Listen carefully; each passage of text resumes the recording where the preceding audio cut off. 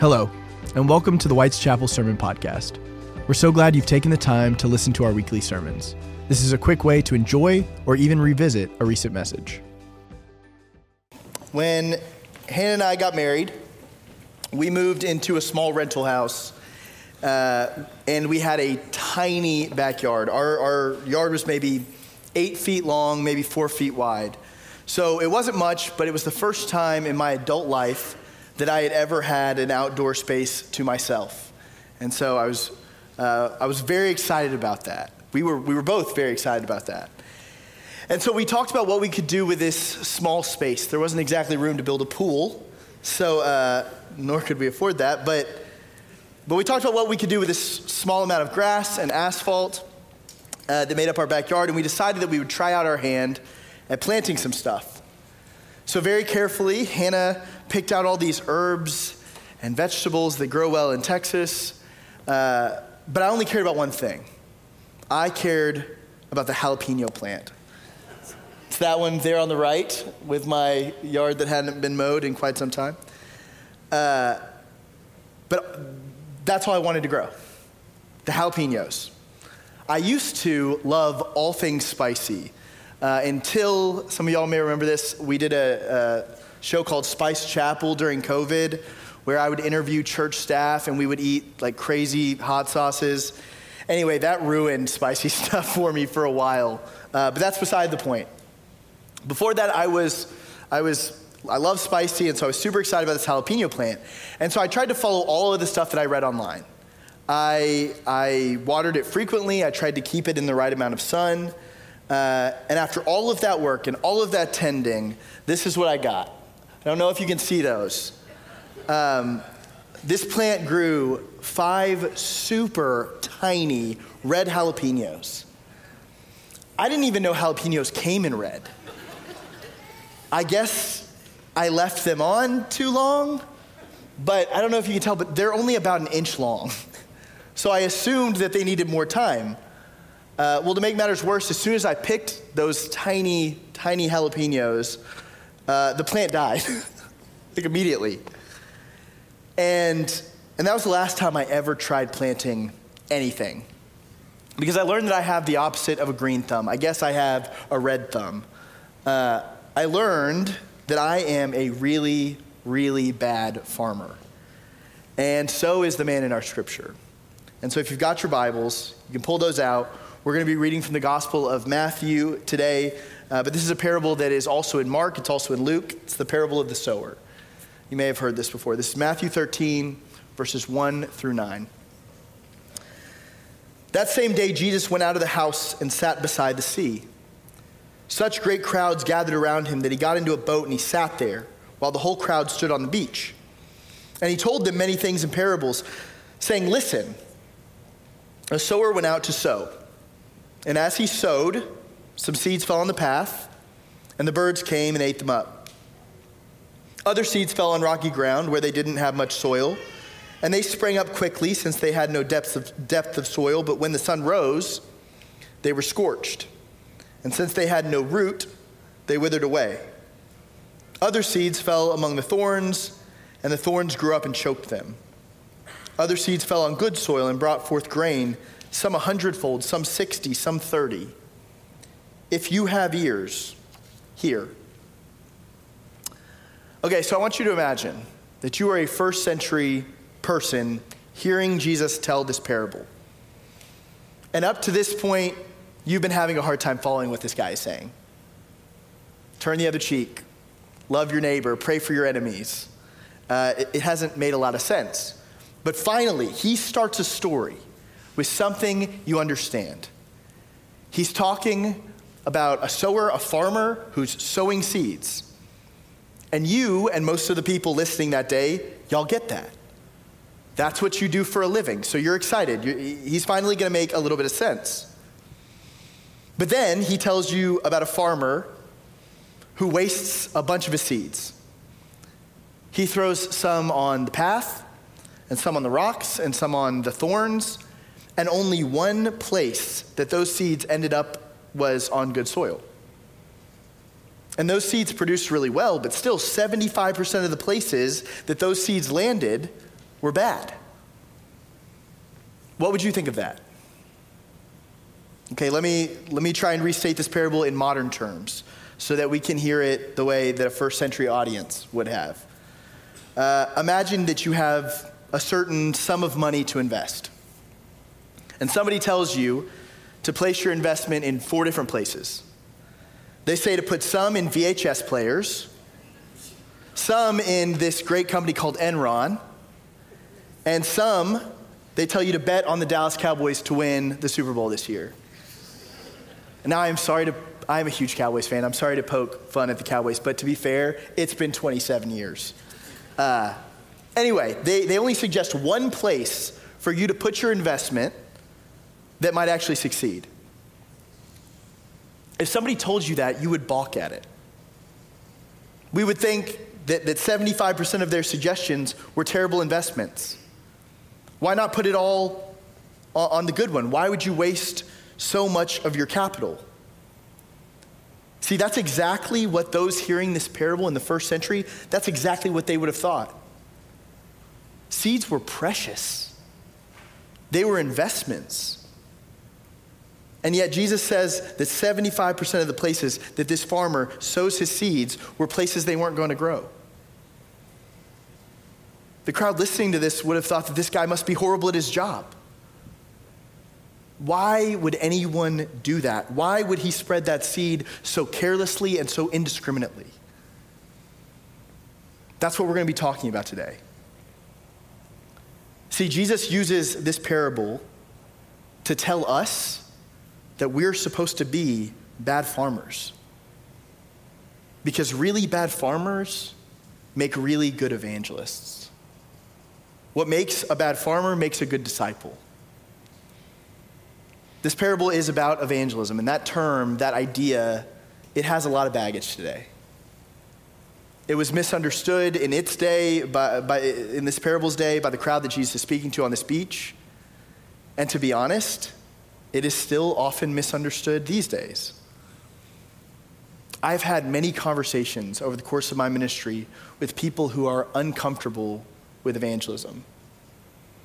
They're intimidated by sharing their faith or telling their story or inviting people to church. And so today I want us to go back to the basics. I want to answer 2 questions about evangelism and about why Jesus calls us to be bad farmers. And the first and probably the most common question that I've heard is how? How are we supposed to evangelize? Because let's be honest, we have probably seen a lot of bad examples of evangelism. Maybe you've encountered one of those screaming street preachers, holding signs and yelling at strangers. Or maybe you've been handed a condemning pamphlet before that describes all the ways that you're going to hell. Evangelism does not have to look like that. In fact, I would argue that kind of proselytizing, it rarely leads to actual relationship with God. So how do we share our faith? Because we know we're called to. There's no doubt about that. Jesus shares this parable and several others. And then just before he ascends to heaven, he gives us the Great Commission. He says, you will go and make disciples of all the nations. So we know we're supposed to do it. But how? You know, I think we overhype this sometimes in our heads. The truth is, it is as simple as just being open about your faith. Telling your story wherever and whenever there is an opportunity. That's it. It doesn't have to be complicated. Just tell others what God has done for you. Tell them what you've seen him do in the lives of those around you. You don't have to come up with some perfectly persuasive speech, and you don't have to have some tear-jerking mountaintop testimony. You've just got to tell somebody. Many of y'all know that I'm a preacher's kid, and when I was growing up, my dad would give the same benediction every single Sunday. He would come down from the chancel, and he would get up in front of all the people, and he would raise his arms, and he would say, "Go tell somebody about Marvin." That was my home church, Marvin United Methodist in Tyler, Texas. Anyway, he would do this benediction every single week, and I never thought much of it. That was until I found myself serving my first churches, 2 little churches in Arkansas, and honestly, I just needed something to say at the end of the service. I didn't know how to end a church service. And so I stole my dad's benediction. At the close of the service, I would get up, and I would raise my arms, and I would say, "Go tell somebody about Cecil." Cecil Methodist Church, that was the church, one of the churches I was at. Again, I didn't think pretty much anything of it. But then, after I started doing this, all of these church members started running up to me on Sundays and saying, "I did it. I told somebody. I told somebody about Cecil. I told them about how amazing Vicky's song was last week. I told them about how powerful that communion service was. I told them about how amazing our Sunday school curriculum has been these last few weeks." They took that benediction and they ran with it. They went to friends and family and members of the community, and they just shared what was going on in their church. And you know what? Some of those people who they told started coming to the church. And some of those people that they told joined the church. And it wasn't because they had been bullied into faith. It's not like they felt like they had to, they wanted to. They wanted to see what all of the fuss was about. They wanted to understand why they were being told about this tiny church in the middle of nowhere. And I finally understood why my dad used that benediction every week. He was encouraging people to scatter seeds indiscriminately. He was encouraging people, he was pushing people to be bad farmers. By having people go into their community and simply share what their church was up to, lives were being changed, disciples were being made, the community was growing. It turns out that kind of evangelism, people just sharing what God was up to wherever, whenever, it turns out that kind of evangelism is pretty effective. Maybe that's why Jesus suggests it in our parable. I mean, let's just look back. Clearly, the sower from our story, he didn't formulate some intricate plan. He just threw seed out there. He took what he had, and he shared it with the world around him. And in terms of farming, that's a terrible idea. That is not the most effective strategy. But you know what? It's really good evangelism. That's being a really good disciple. So that's what we do. We share our stories. We sling seeds in all directions. Wherever we are, we tell somebody. We tell them what God's doing in our community and in our church and in our personal lives. You know, it's not complicated, but it is powerful. So that's how. That's the first question that people often ask in regard to evangelism. The other question that people often ask is who? Who are we supposed to be evangelizing? And again, the answer is pretty simple. It's whoever you're around. You don't have to go find a street corner and set up with a sign. In fact, I would urge you not to. Because the best evangelism you can do is usually to the people that you encounter just living your life. Maybe sometimes it's someone you don't know, but a lot of the time, most of the time, it's family. It's friends, it's colleagues, it's just the soil you're surrounded by. It's whoever we come across on a given day who needs love and peace and hope and the gospel. Notice that the farmer from our parable, he doesn't spend a bunch of time analyzing the dirt before he starts throwing seeds. He doesn't get down on his hands and knees and evaluate whether or not it's the perfect environment for something to grow. He doesn't discriminate on who gets the seed. He just throws it. He throws it on the path and on the rocks and on the thorns and on good soil and bad soil alike. And again, that makes a bad farmer, but it makes a good evangelist.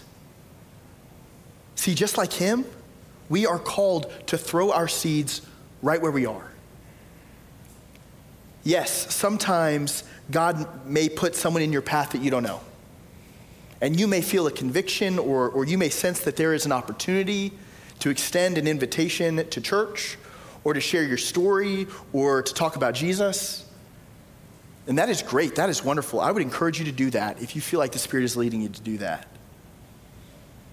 But when it comes to who we evangelize, we are missing something if we only focus on people we don't know and we neglect the people that we live and work with. We are missing something if we neglect to throw seeds on the soil that we're standing on every day. That's what Jesus told many of the people that he healed to do. There are several times in Scripture where Jesus restores sight to someone or he exorcises a demon, and then he tells that person to go home and to tell the story. He tells them to go to their family and to share what happened. I love what Mother Teresa says. She said, if you want to change the world, go home and love your family. Who do we share our faith with? It's the people in our lives. It's the people right where we are. Just like the man in our parable, we throw seeds on the path and the rocks and the thorns and the soil that's right around us. Think about it like this. Over an average lifetime, this is appropriate on Labor Day, over an average lifetime, we spend 90,000 hours at our jobs. And the majority of the rest of that time, we spend at home. And so the people that we influence most are the people that we are around most. Our kids, our friends, our coworkers, our neighbors. And research supports this idea.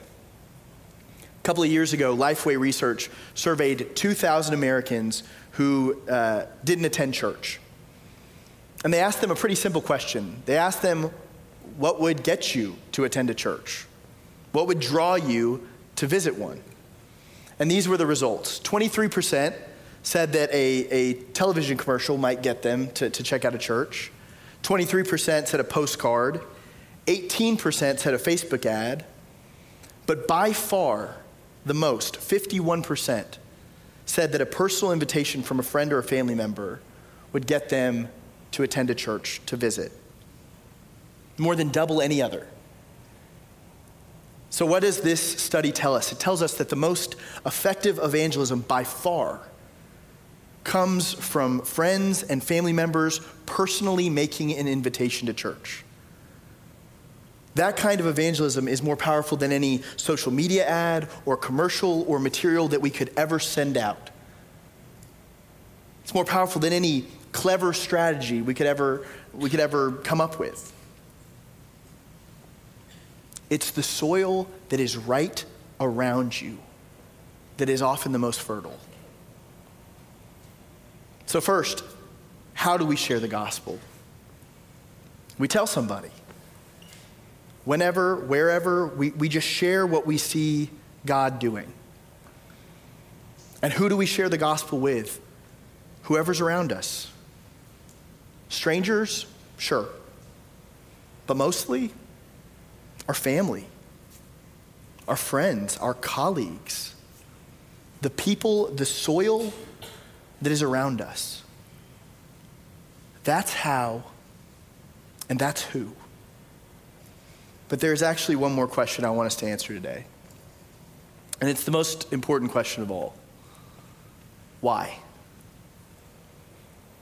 Why do we share the gospel?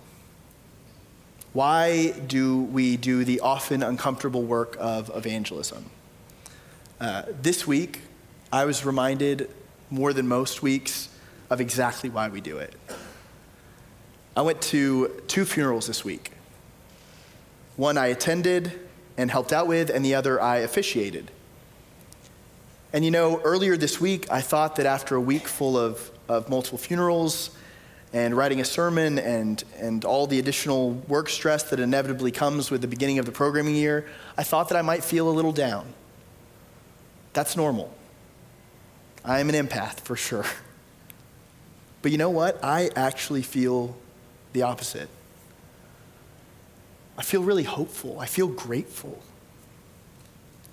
You know, at each one of those services, I either got to hear or I got to share the good news of the gospel. And I don't take that for granted. I don't take for granted what an honor that is. See, those funerals were extremely different. Different people, different lives, different ages. But both of them shared the same truth.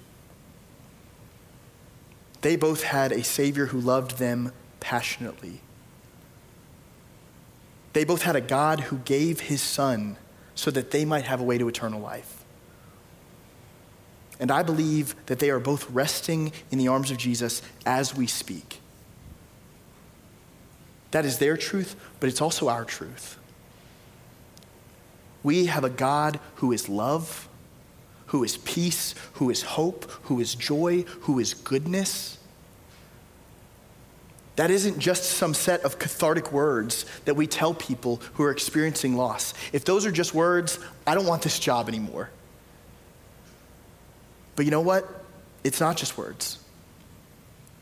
Life has meaning. God has given us a purpose, and God has taken the scariest thing that exists, death itself, and he's defeated it.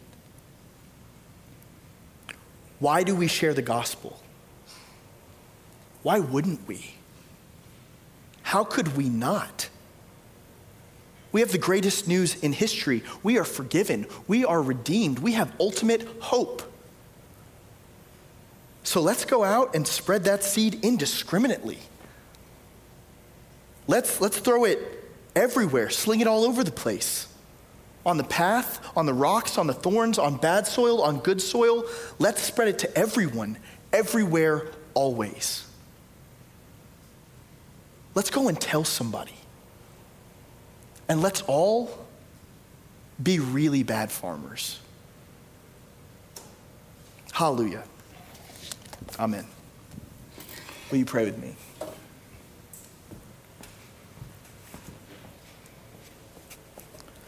God, we thank you so much for the gift of your Son, Jesus Christ.